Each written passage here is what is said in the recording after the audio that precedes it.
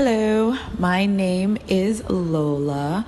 I just took a look at all these questions and this should be fun. But yeah, anyway, so what words did I learn for the vagina growing up? I think we used to call it the pee-pee or wee-wee, something. Yeah, either pee-pee or wee-wee is what we refer to it. Until I was old enough for my mom to just start calling it my vagina.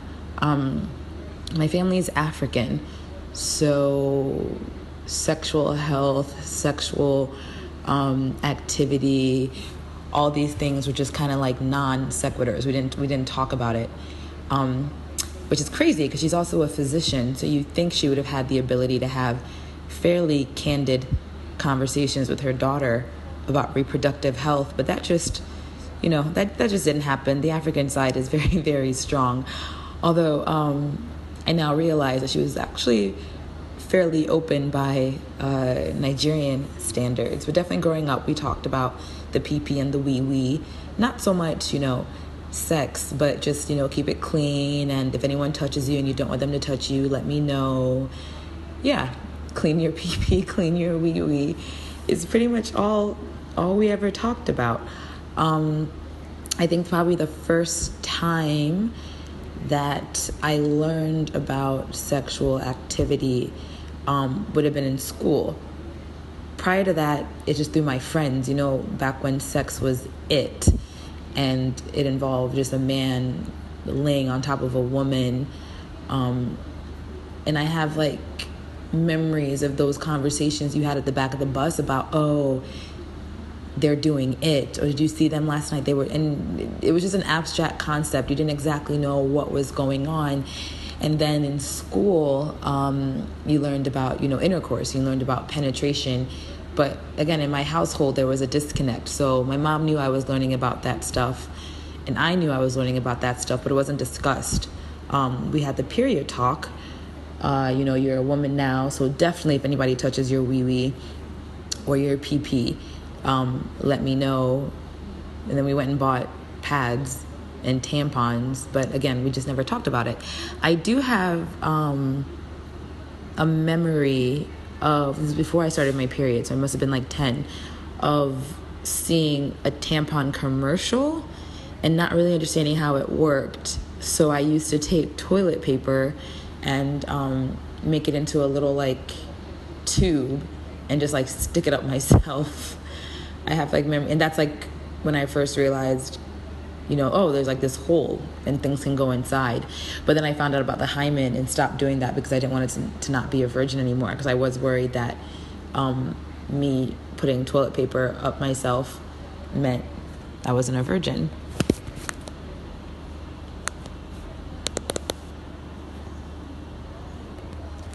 I guess as far as impact on my sexuality goes, I didn't really get a concept of sexuality or my personal sexuality until I was much older in high school. Much older is strong. So I'm getting my late teens to early 20s, actually, 18, 19, 20, 21, 22. Because before that, again, sex was something I knew on an abstract level. I started dating, quote unquote, when I was maybe 14, 15. And sex is when you go all the way. So that didn't happen. And again, we weren't talking about it at home, but I knew about it from my friends in school. But as far as it being something that I had complete and total control of, yeah, it definitely probably wasn't until my early 20s, very late teens, that kind of became a concept. I had a pretty strong sense of self-awareness just because, again, my mom didn't talk about it, so I would be in my room kind of fiddling around with myself before I even knew what it is I was doing. So I knew where everything was. I knew what it looked like. I knew what it was capable of doing, but actually being able to share it with somebody else, I didn't actualize that or realize that until I'd actually already started having sex at that point. And I think that comes from the fact that, again, in my household, it just wasn't discussed. unfortunately, I only know the experience I have, so I don't know how I would have been impacted if I had, more blatant conversations with my mother regarding my sexual identity. I will say, though, even without having these conversations about sexual identity, because my mom, she wasn't completely closed off to it. So she did have conversations with me pretty much about, don't let anyone touch you, don't let anyone touch you, don't let anyone touch you. Not to the point where I was scared, but to the point that I definitely knew that I had something very special and it was mine. So I remember when I started dating in my early teens and being in situations with guys and like we're kissing and like touching each other and they're trying to go further than I was comfortable with, I never had a problem stopping that process. I never had a problem saying, no. Not because consciously I didn't want to have sex with them, but just more so that I knew that this thing between my legs or this part of my body was completely and totally mine. And that's what I meant earlier when I said that my mom isn't as bad as other Nigerian parents, because I have, Nigerian friends, particularly now that I live here, who didn't even know that. They, as soon as they found someone that they had feelings for, thought that it belonged to them, and they never even understood the fact that it was part of their body and something that they could choose and had the right to basically say yes or no.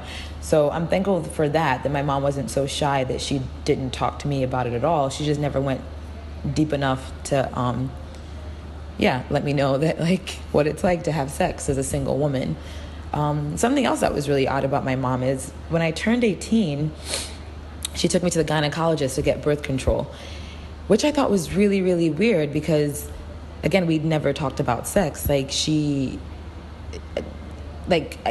Even as I'm thinking about it now, it was just the weirdest thing. Because I remember when she's like, let's go to the gynecologist, you're 18 now. And at the time, I'd had my very first serious boyfriend who used to come to the house, and she knew him. But I still thought it was weird that, okay, we're getting you on the pill. And it's like, why?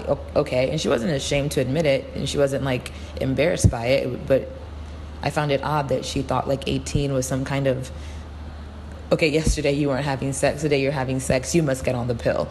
And it wasn't about STDs. It wasn't about, make sure you use a condom every time. It was, don't bring shame to the family, get on the pill. I talked to my younger sister about this because she did the same thing with her, and she wasn't, in a relationship or anything, but as soon as she turned 18, we went straight to the gynecologist. Yeah. And that's pretty much all I have to say. I don't know if this is what you wanted, Vanessa. I don't know if I did a good job answering the questions, but there you go. If you need me to do it again, if it was absolute garbage, let me know. But hopefully this is at least somewhat helpful to you. Bye.